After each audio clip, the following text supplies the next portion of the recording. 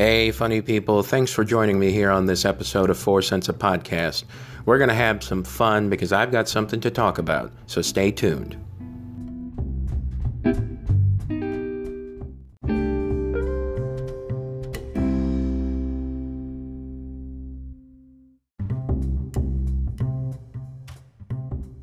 Hello, funny people. Welcome once again to 4 Cents a Podcast. I am your host, Ian Martinez-Kastmeyer, and this is the Reader's Corner, back on its usual day of Wednesday. I'm, of course, recording this the night before, thankfully, so all's well that ends well. So this week's author was sort of inspired by something that happened on last Friday. I happened to mention in this past week's Weekly Waffle that my friends Val, Will, and I all went to go see Tonina Saputo in her farewell concert. And on the way home, Will was nice enough to give me a lift back. He happened to mention an author who, at the moment, I shouldn't tell you what was going on in the car because it would possibly make him look a little bit bad, so I won't say that. But my friend Will and I got to talking about literature, because very frequently whenever we have a conversation, it usually devolves into something having to do with either books or comedy or occasionally music, because those are our overlapping interests.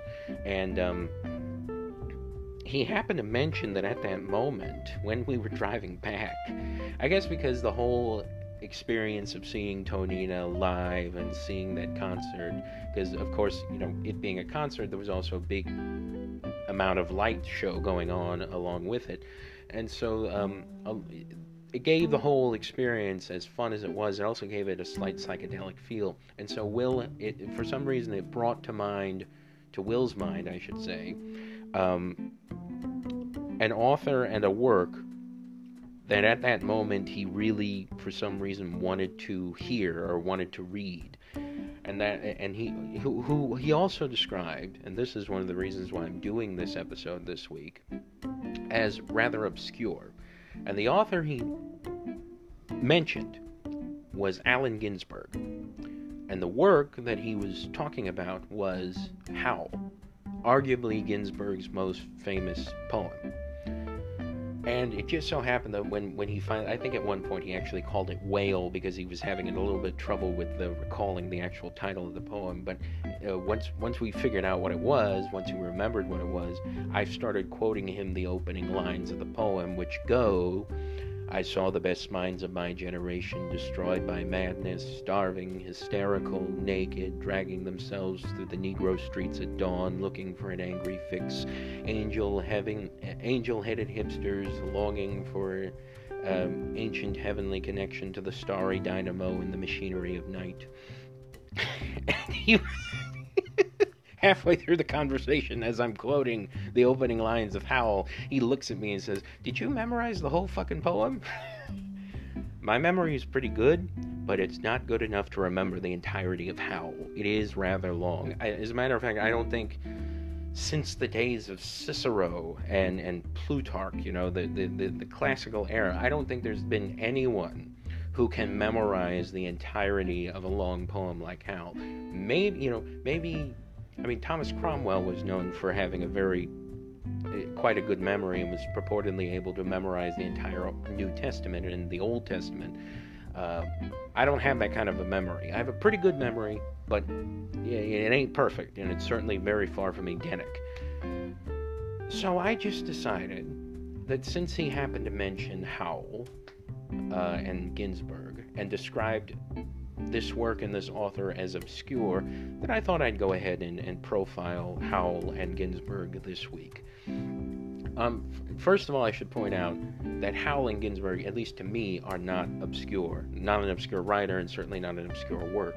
But that's also because I'm an English major, and I, all the way through my college career, read a lot of Howl, read a lot of Ginsberg, read copious amounts of this author, because he's a cornerstone of late 20th century literature, as are all the writers of the Beat generation. But Ginsberg, out of all of them, is probably the most accessible, strangely enough. But first, a little background. So Ginsberg was born in a place called Paterson, New Jersey, which just so happens to be the hometown of another notable American poet, probably not as well known as Ginsberg, and that's William Carlos Williams, one of the late modernist, nativist writers of the early 20th century. Williams was actually, believe it or not, even though their writing styles are completely different in terms of how they approach poetry, Williams was a key influence on Ginsberg and probably gave him a lot of confidence that a guy from Paterson, New Jersey could become a writer. And he also had a lot of examples at home. His father, who was, I believe, a doctor, actually. A teacher, an English teacher, was also a minor poet and knew a lot about poetics, knew a lot about the technical side of poetry, and had a great appreciation for it, even though he himself never really achieved a great deal of notoriety. As a result, Ginsberg grew up breathing and living poetry. He also grew up in a very dramatic household, because while his father was a fairly stable influence in his life, his mother was incredibly erratic. She suffered from a couple of different mental illnesses and eventually was so badly stricken with these illnesses. I mean, this was, this is early 20th century America. Nobody understands mental illness at this point to the extent that we probably should. And so the only treatment for her, because she was in and out of mental institutions her entire life with different therapies that Ginsberg catalogs in Howl, the many different therapies, and later on in Kaddish as well, his second great long poem. Just nonsense cures that alleviated the symptoms temporarily, but eventually gave way to them. And her mental illness got to the point where the only surefire treatment that anybody knew that definitely worked and kept people from killing themselves, essentially, because at one point her blood pressure was apparently so high from synesthesia and all these other side effects of her mental illness that she was probably going to have a stroke at any point, and was banging her head literally against a wall just to try and alleviate some of the symptoms. And so eventually he signed a release, because I think at some point his parents actually got a divorce. Understandably so. The poor father was stuck with this woman who was not compos mentis, and Ginsberg signed the release to have his mother lobotomized, which to his dying day he considered to be the worst decision of his life, one of the absolute worst decisions of his life. Anyway, later on in life, he started attending college at Columbia University. This is where he crossed paths with two of the other three main figures of the Beat generation. Jack Kerouac, who was a student and a direct contemporary of his at Columbia, and William Burroughs, who was sort of puttering around New York and was a friend of Jack's and eventually kind of nudged Ginsberg in the direction that he eventually would go in, of total naked honesty. Actually, it's kind of interesting because Kerouac and Burroughs had a sort of joint collaboration in creating Ginsberg the writer. Burroughs gave them a lot of books, lots of books, especially obscure works, writers who he thought were worth mentioning. Among them was a French poet whose name escapes me at the moment. But anyway, what's his name? Yeah, I can't remember off the top of my head. But anyway, hey, a lot of great stuff. So he sort of fed them books, as well as all the reading that they themselves had been doing. But it was also Kerouac who, by this point, was trying to crank out the novel that would make his name, which in the end would become On the Road. At this time, he was still kind of writing in a completely different style. Even collaborated with William S. Burroughs on a novel called And the Hippos Were Boiled in Their Tanks, which was kind of a early pulpy thriller sort of piece of work that didn't even see publication until much later in their lives. But Kerouac had he was under the influence of Thomas Wolfe at this time, and eventually would produce The Town and the City, which was his first published novel, but it wasn't quite Kerouac just yet. That wouldn't happen until On the Road. But one thing that Kerouac did influence Ginsberg directly on was the idea of first thought, best thought. That's sort of the stream of consciousness writing style that characterizes Kerouac's novels. You can see it in On the Road. I mean, famously, he wrote the first draft of On the Road on one single piece of teletype paper, a butcher's paper, with single spaced, and of course there's a roman à clef, which means that it was based on real events, and in the first draft he used all the original names of all the actual people, including Ginsberg and Burroughs and himself. He eventually would just kind of go white those out and add in fake names, pseudonyms, but that idea of first thought, best thought, of just pounding it out, going to the typewriter and pounding it out. Now, apparently, Kerouac, this is sort of a false idea about Kerouac, believe it or not. He apparently was actually rather obsessive when it came to how his prose sounded, and he apparently did dedicate quite a bit of thinking. But that idea of first thought, best thought really appealed to Ginsberg, who was able to kind of run with it. And the place where he was able to finally, truly run with it was with Howl. He started writing it.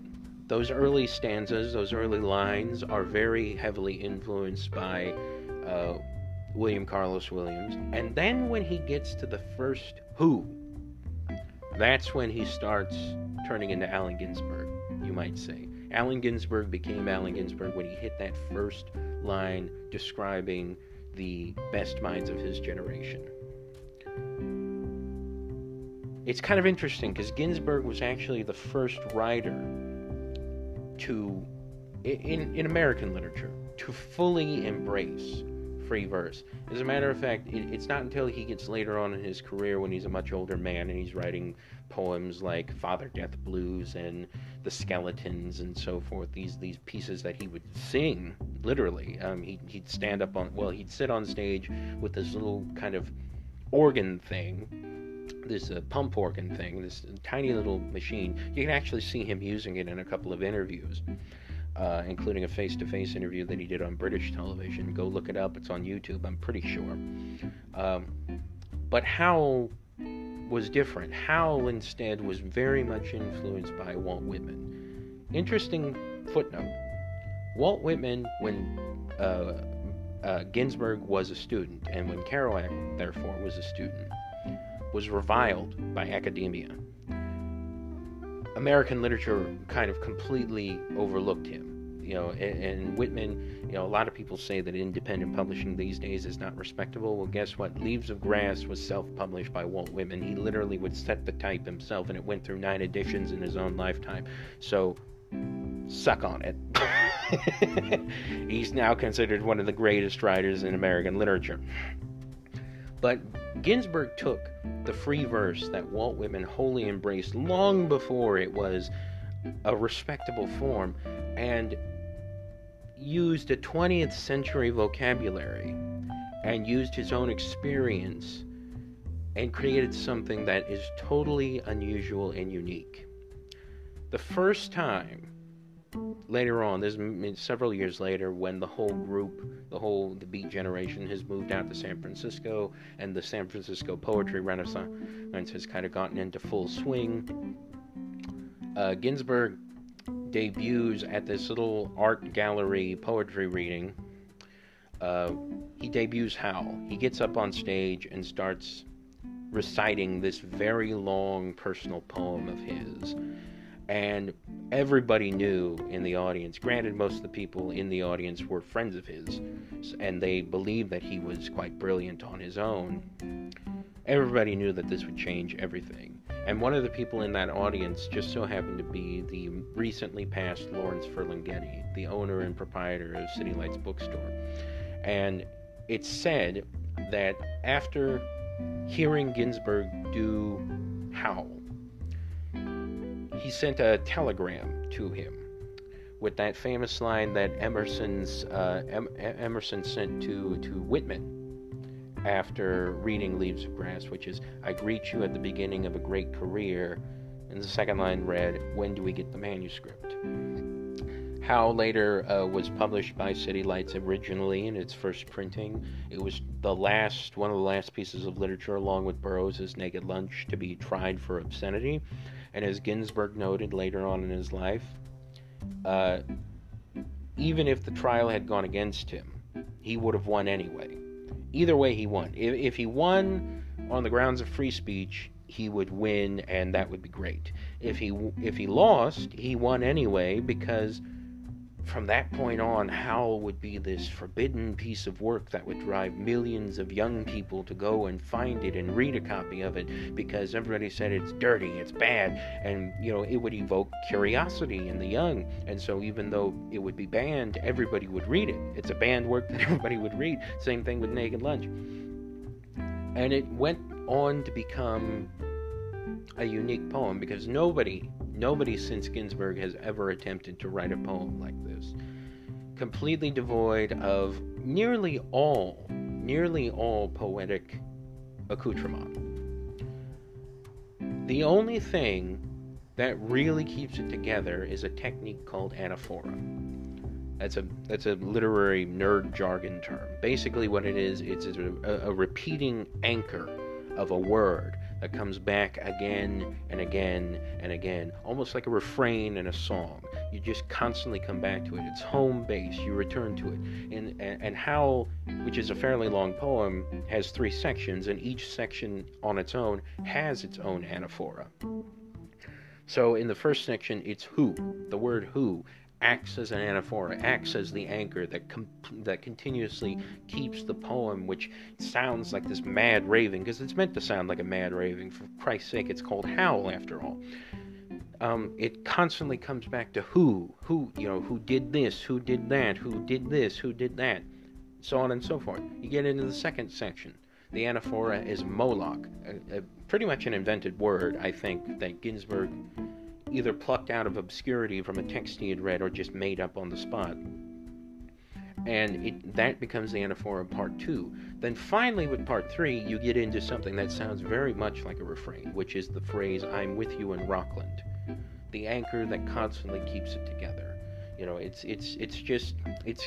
a unique literary technique, and it's really the only thing that gives the whole thing its structure.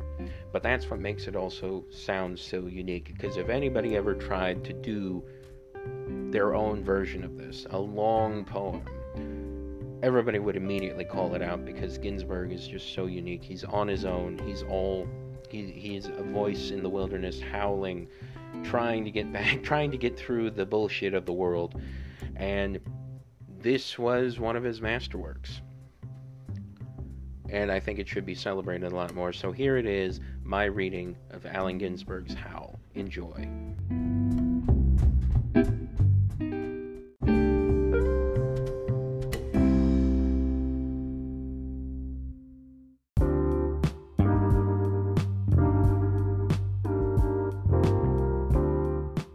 Howl by Allen Ginsberg.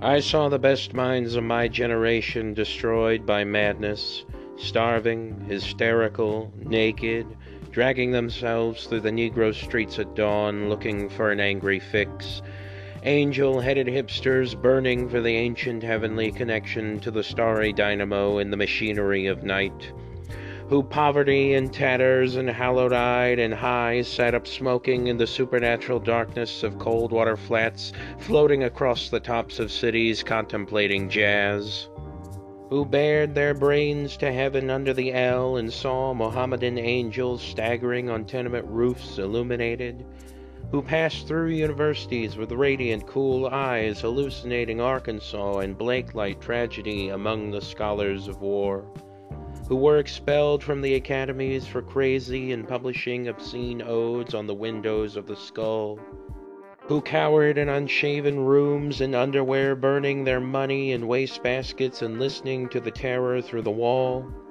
who got busted in their pubic beards returning through Laredo with a belt of marijuana for New York, who ate fire in paint hotels or drank turpentine in Paradise Alley, death or purgatoried their torsos night after night, with dreams, with drugs, with waking nightmares, alcohol and cock and endless balls. Incomparable blind streets of shuddering cloud and lightning in the mind leaping toward poles of Canada and Patterson, illuminating all the motionless world of time between, peyote solidities of halls, backyard green tree cemetery dawns, wine drunkenness over the rooftops, storefront burrows of tea-head joyride neon blinking traffic light, sun and moon and tree vibrations in the roaring winter dusks of Brooklyn, ashcan rantings and kind king light of mind, who chained themselves to subways for the endless ride from Battery to Holy Bronx on Benzedrine until the noise of wheels and children brought them down, shuddering, mouth-racked and battered, bleak of brain, all drained of brilliance in the drear light of zoo, who sank all night in submarine light of Bickford's floated out and sat through the stale beer afternoon in desolate Fugazis,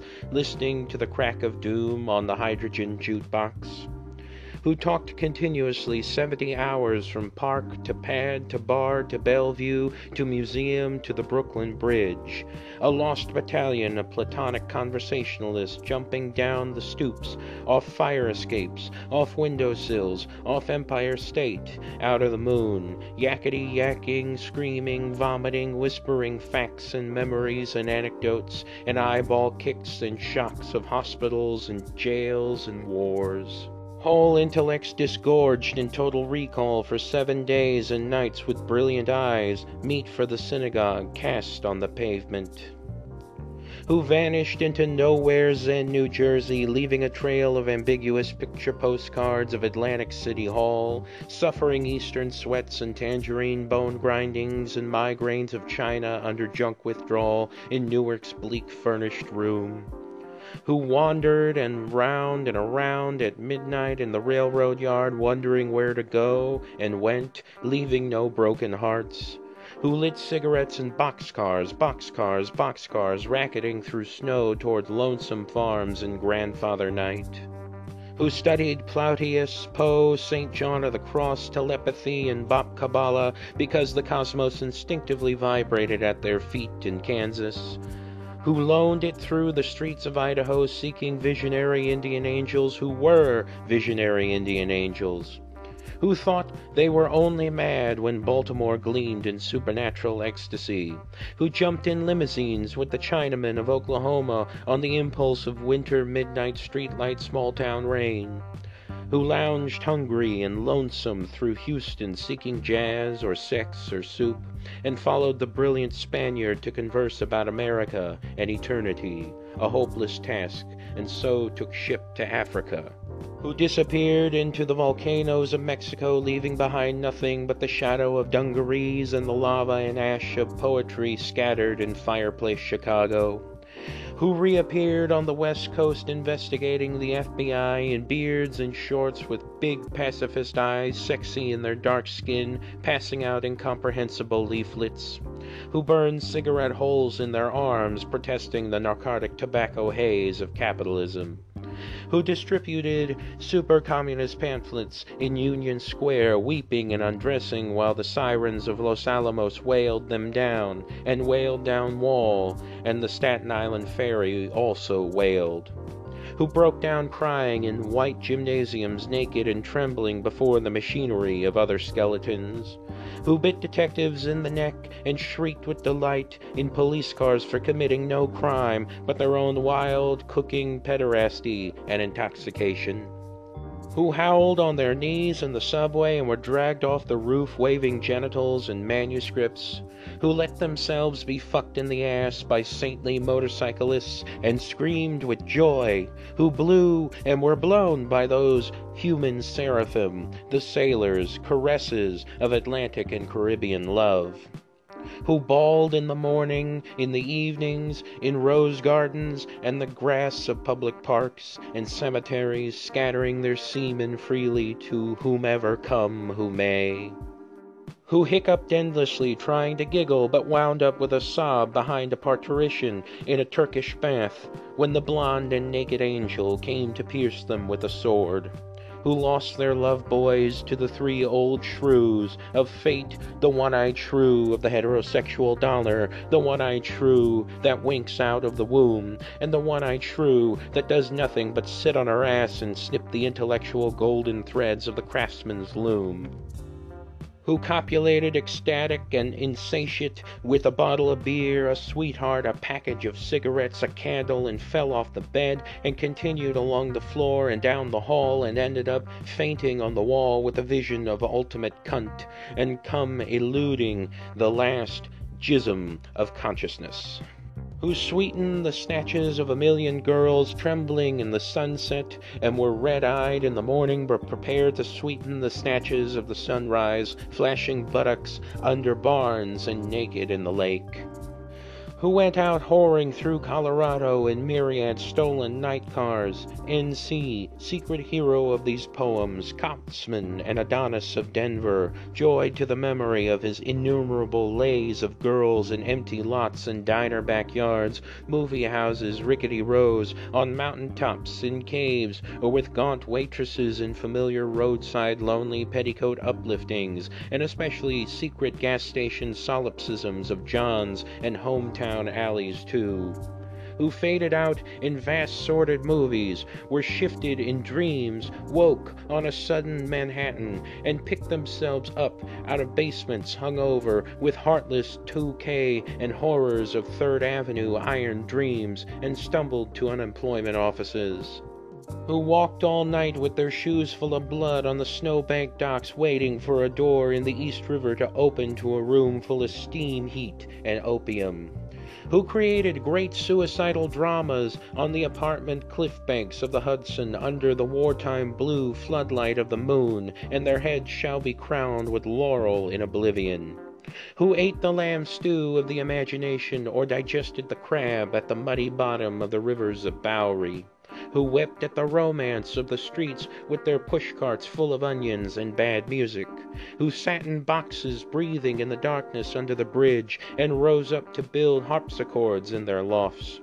who coughed on the 6th floor of Harlem, crowned with flame under the tubercular sky, surrounded by orange crates of theology, who scribbled all night rocking and rolling over lofty incantations which, in the yellow morning, were stanzas of gibberish, who cooked rotten animals, lung, heart, feet, tail, borscht, and tortillas, dreaming of the pure vegetable kingdom, who plunged themselves under meat trucks looking for an egg, who threw their watches off the roof to cast their ballot for eternity outside of time, and alarm clocks fell on their heads every day for the next decade, who cut their wrists 3 times successively, unsuccessfully, gave up, and were forced to open antique stores where they thought they were growing old, and cried, who were buried alive in their innocent flannel suits on Madison Avenue amid blasts of leaden verse and the tanked-up clatter of the iron regiments of fashion and the nitroglycerin shrieks of the fairies of advertising and the mustard gas of sinister intelligent editors, or run down by the drunken taxicabs of absolute reality, who jumped off the Brooklyn Bridge, this actually happened, and walked away unknown and forgotten into the ghostly days of Chinatown soup alleyways and fire trucks, not even one free beer, who sang out their windows in despair, fell out of the subway window, jumped in the filthy Passaic, leapt on Negroes, cried all over the street, danced on broken wine glasses barefoot, smashed phonograph records of nostalgic 1930s German jazz, finished the whiskey and threw up groaning into the bloody toilet, moans in their ears and the blast of colossal steam whistles, who barreled down the highways of the past, journeying to each other's hot rod Golgotha, jail, solitude, watch, or Birmingham jazz incarnation, who drove cross-country 72 hours to find out if I had a vision, or you had a vision, or he had a vision to find out eternity, who journeyed to Denver, who died in Denver, who came back to Denver and waited in vain, who watched over Denver and brooded and loaned in Denver, and finally went away to find find out the time, and now Denver is lonesome for her heroes, who fell on their knees in hopeless cathedrals praying for each other's salvation and light and breasts until the soul illuminated its hair for a second, who crashed through their minds in jail waiting for impossible criminals with golden heads and the charm of reality in their hearts, who sang sweet blues to Alcatraz, who retired to Mexico to cultivate a habit, or Rocky Mount to tender Buddha, or Tangiers to boys, or Southern Pacific to the black locomotive, or Harvard to Narcissus, to Woodlawn,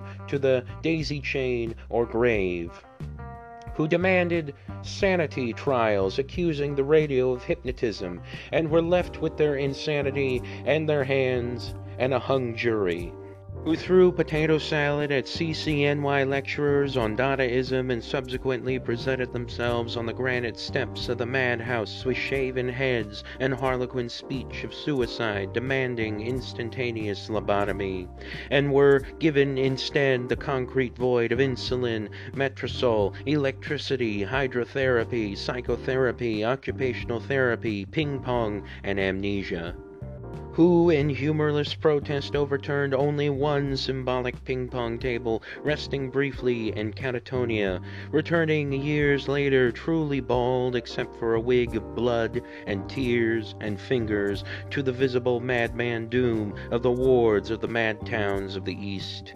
Pilgrim states, rocklands, and gravestones, fetid halls, bickering with the echoes of the soul, rocking and rolling in the midnight solitude bench, dolomin realms of love, dream of life a nightmare, bodies turned to stone as heavy as the moon, with mother finally, and the fantastic book flung out of the tenement window, and the last door closed at 4 a.m., and the last telephone slammed at the wall in reply, and the last furnished room emptied down to the last piece of mental furniture, a yellow paper rose twisted on a wire hanger in the closet, and even that imaginary, nothing but a hopeful little bit of hallucination.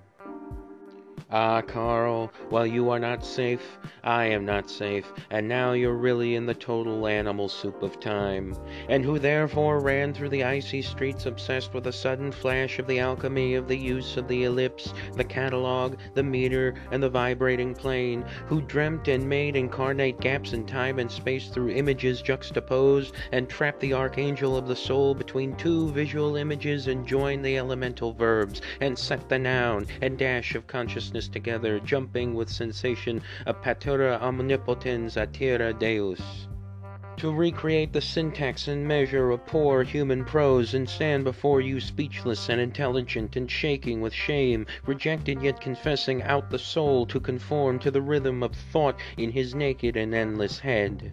The madman bum, an angel beaten time, unknown, yet putting down here what might be left to say in time come after death, and rose reincarnate in the ghostly clothes of jazz, in the golden horn shadow of the band, and blew the suffering of America's naked mind for love into an ele ele lama lama sabrachina saxophone cry that shivered the cities down to the last radio, with the absolute heart of the poem of life butchered out of their own bodies, good to eat 1,000 years.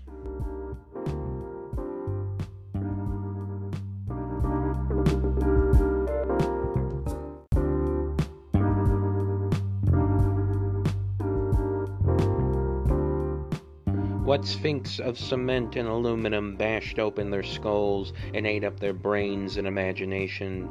Moloch, solitude, filth, ugliness, ash cans, and unobtainable dollars, children screaming under the stairways, boys sobbing in armies, old men weeping in the parks. Moloch, Moloch, nightmare of Moloch, Moloch the loveless, mental Moloch, Moloch the heavy judger of men.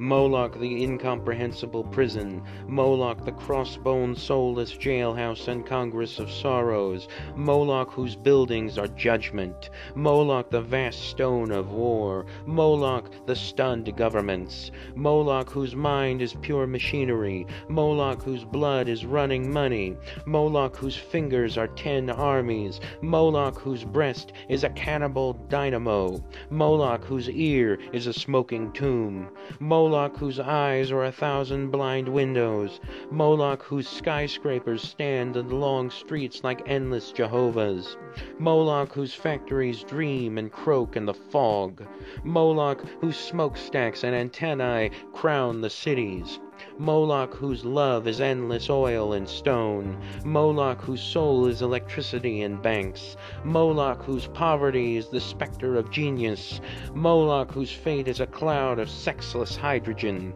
Moloch whose name is the mind.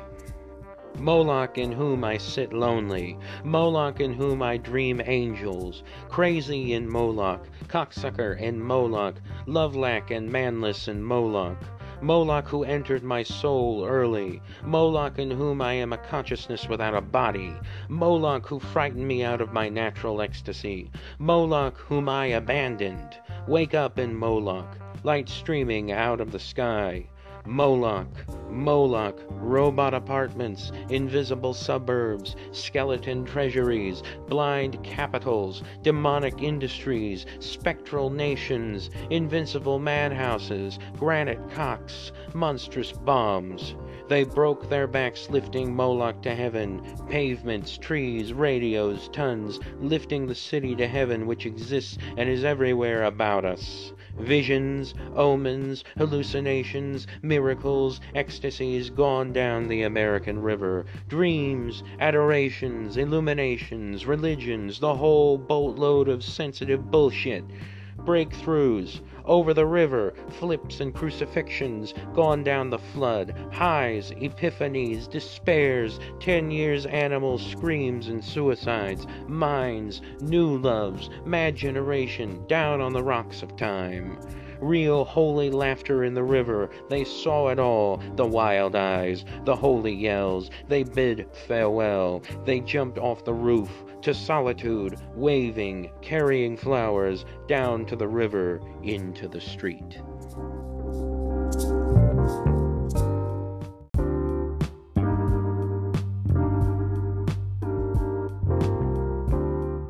Carl Solomon, I'm with you in Rockland where you're madder than I am. I'm with you in Rockland where you must feel very strange. I'm with you in Rockland where you imitate the shade of my mother. I'm with you in Rockland where you've murdered your 12 secretaries. I'm with you in Rockland where you laugh at this invisible humor. I'm with you in Rockland where we are great writers on the same dreadful typewriter. I'm with you in Rockland where your condition has become serious and is reported on the radio. I'm with you in Rockland where the faculties of the skull no longer admit the worms of the senses. I'm with you in Rockland where you drink the tea of the breasts of the spinsters of Utica. I'm with you in Rockland where you pun on the bodies of your nurses, the harpies of the Bronx. I'm with you in Rockland where you scream in a straitjacket that you're losing the game of the actual ping-pong of the abyss.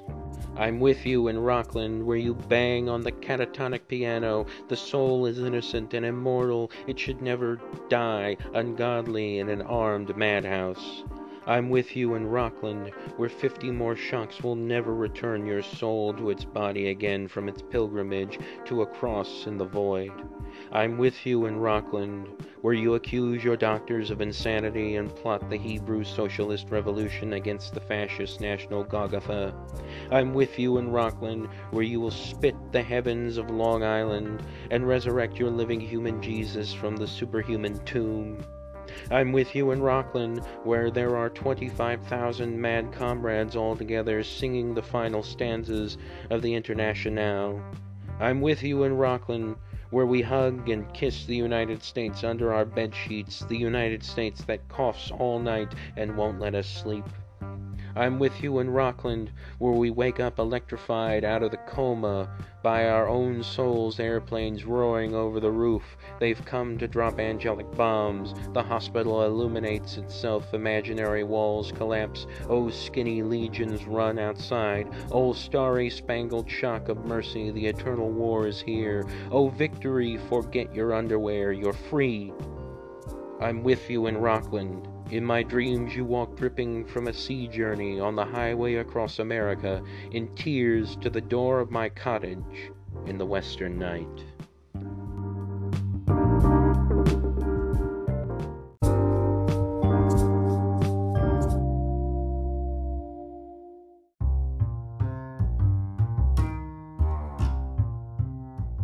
Now, I don't want to give people the wrong impression that Allen Ginsberg only wrote Howl, and that was it.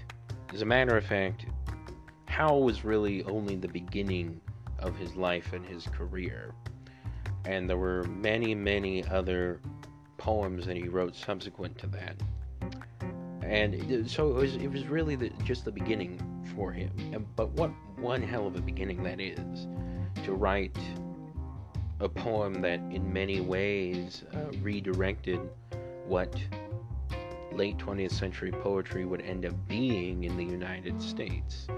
It was a real game changer, and it was truly, truly unique. But there were actually several other poems that he wrote after that. Hang on a second, let me see.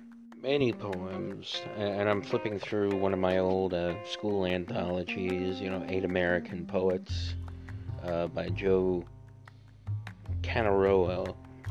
Probably said that name wrong, as usual, but there were poems like Sunflower Sutra, America, which again used that technique of anaphora to kind of keep things together, because Ginsberg was truly loyal to the concept of free verse and firmly believed that this was the direction that poetry had to move in. But possibly the greatest thing he did after that, subsequent to that, was very likely Kaddish, which was the second great long poem of his that he began when he was living in Paris. There's a site in Paris called the Beat Hotel, or at least that's what it's known as today. And it was this grungy little hotel that was owned by this little old lady, this little old French lady, who was willing to rent rooms to people, to residents, for several francs a month. Not per week, not per day, month. And so people were able to kind of house there and live there fairly cheaply. And by this point, Ginsberg was with his the man who would be his lifelong partner, Peter Orlovsky, who was with him all the way until the time he died, 1997, from a combination of, I think it was heart disease and kidney failure. I think it was kidney failure because he was suffering from diabetes at the time, and was suffering a lot of the after effects of that. But they were over in the Beat Hotel, as was Burroughs, as was the fourth member of the quartet, of the Beat Quartet. For some reason, it took me a while to find that word. Kerouac was still basically ensconced in Florida with his mother by this point, but Burroughs was there, Ginsberg was there, and Gregory Corso was there. And they were all producing some of their best work. Ginsberg had written Howl by this point, but Burroughs had written 2 novels by this point, Junkie and Queer. The first 2 novels he wrote, which were kind of written in a writing style reminiscent of Dashiell Hammett and a lot of the pulp fiction writers of that time. And so he'd broken in, but he hadn't really made a splash yet. And it was actually at the Beat Hotel that Naked Lunch was more or less assembled. And I say assembled because Burroughs had written this massive material famously known as the Word Horde. Just this massive amount of copy that he'd pounded out on typewriter after typewriter. and he was a touch typist, and he was apparently pretty fast on the typewriter. He could just pound one of these things to death over, several months, a couple of years. And so he had all this massive material, and that he'd produced, and so Ginsberg and Corso and several other people who were living at the Beat Hotel at that time helped him type up sections of it, which then went to a printer in France, an English language printer, by the way, and it was published as The Naked Lunch, and eventually that's what led to the court case and so forth. So it was originally published by the French. But it was while he was living there that Ginsberg subsequently began Kaddish, which was for Naomi Ginsberg. It was his... Ginsberg, as I'm sure many of you are aware, was Jewish. Ethnically Jewish. I don't think he was really religiously Jewish, but his mother had been religiously Jewish, as had his father. Ginsberg himself was ascribed more to Buddhism later on in life. But there's a tradition in Judaism which is the reading of the Kaddish over the grave of the deceased. But for some reason, detailed in Kaddish actually, Naomi Ginsberg never had that happen for her. And so the Kaddish was never read over her, and Ginsberg had, like all people who, even if they had a rough childhood or a less than ideal childhood, he still missed his mother, and apparently the grief of losing her finally caught up with him while he was in Paris, and he began writing the first lines of what eventually became Kaddish in a little cafe by the Beat Hotel, and they were as such. Strange now to think of you gone without corsets and eyes, while I walk on the sunny pavement of Greenwich Village, downtown Manhattan, clear winter noon, and I've been up all night talking, reading the Kaddish aloud, listening to Ray Charles blues shout blind on a phonograph, the rhythm, and your memory in my head 3 years after, and read Adonis's last triumphant stanzas aloud, wept, realizing how we suffer, and how death is that remedy all singers dream of.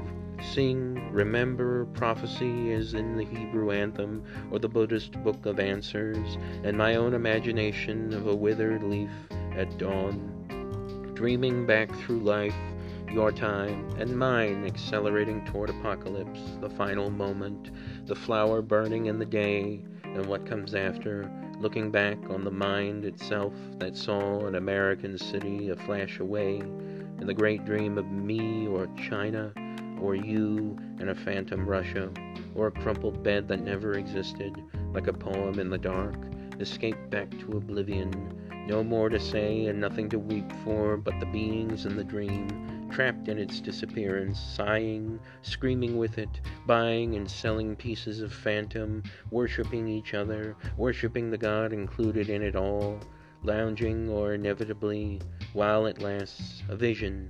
Anything more? It leaps about me as I go out and walk the street, look back over my shoulder, 7th Avenue, the battlements of window office buildings shouldering each other high, under a cloud, tall as the sky at instant, and the sky above, an old blue place. Or down the avenue to the south, too, as I walk toward the Lower East Side, where you walked 50 years ago, little girl, from Russia, eating the first poisonous tomatoes of America, frightened on the dock, then struggling in the crowd of Orchard Street toward what? Toward Newark, toward Candy Store, first homemade sodas of the century, hand-churned ice cream in the back room on musty brown floorboards, toward education, marriage, nervous breakdown, operation, teaching school, and learning to be mad in a dream. What is this life?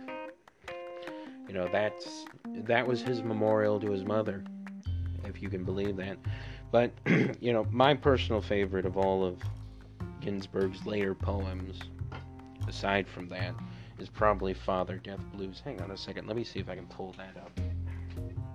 Father Death Blues, one of Ginsberg's most important literary influence, believe it or not, even though Whitman was vital to him, it was actually William Blake who first inspired him.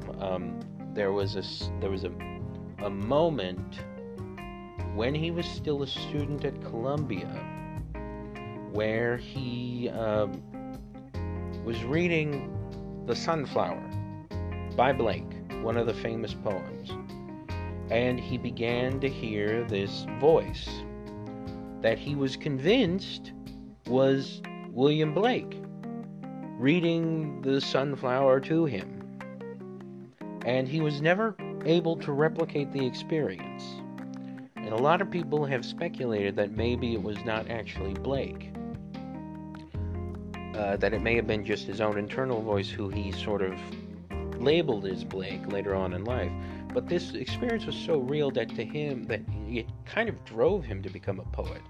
And so it was really Blake who inspired him. And it was also Blake who inspired his habit later on in life of singing many of his poems. And thus many of the poems he wrote later in life were meant to be sung. And one of those poems was this thing called Father Death Blues. And it goes something like this. I'll do my best to replicate it, by the way. This is my poor imitation of him singing it. Hey, Father Death, I'm flying home. Hey, poor man, you're all alone. Hey, old daddy, I know where I'm going. Father Death, don't cry anymore. Mama's there underneath the floor. Brother Death, please mind the store.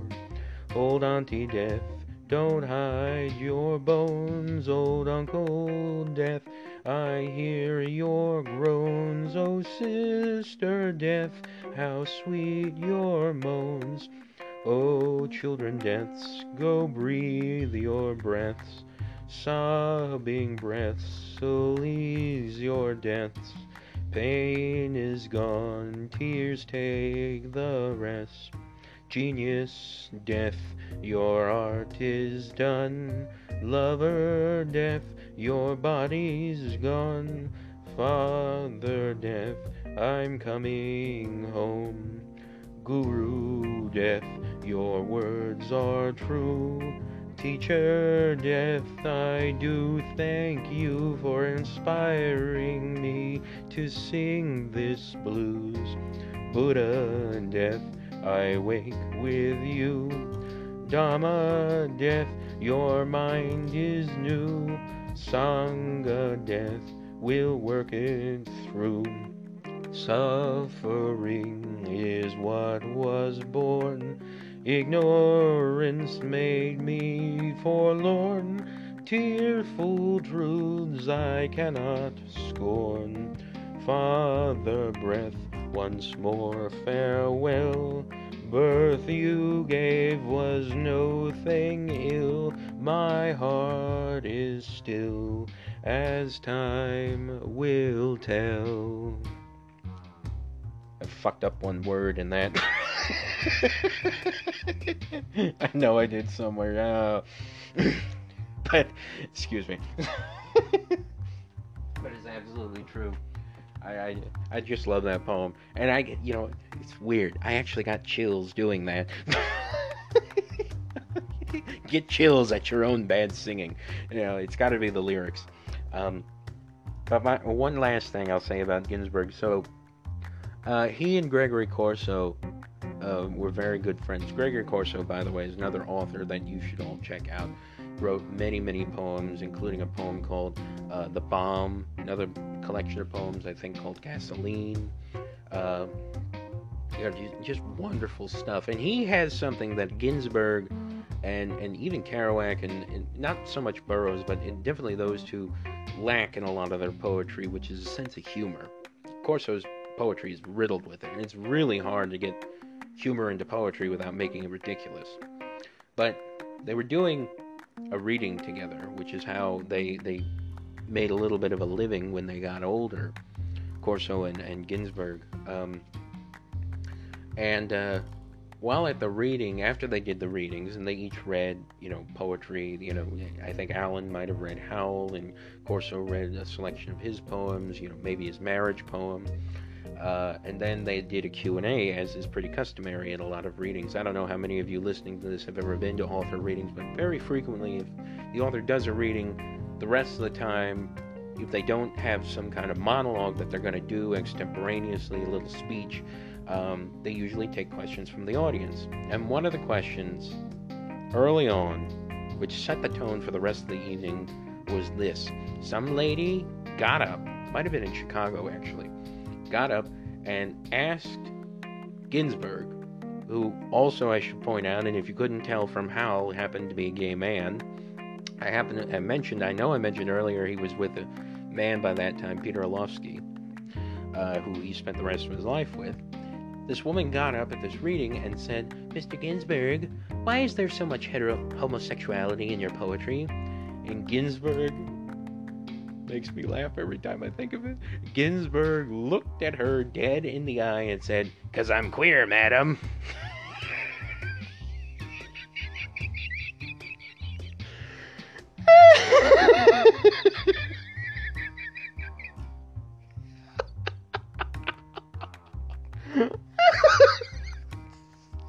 Oh, sweet baby Jesus. Nail on the head.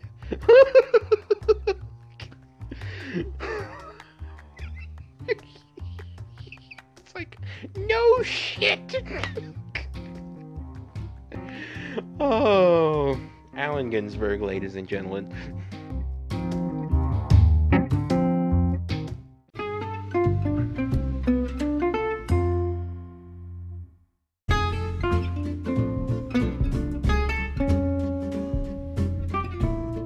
Hey, funny people. Thanks for spending some time with me here on 4 Cents a Podcast.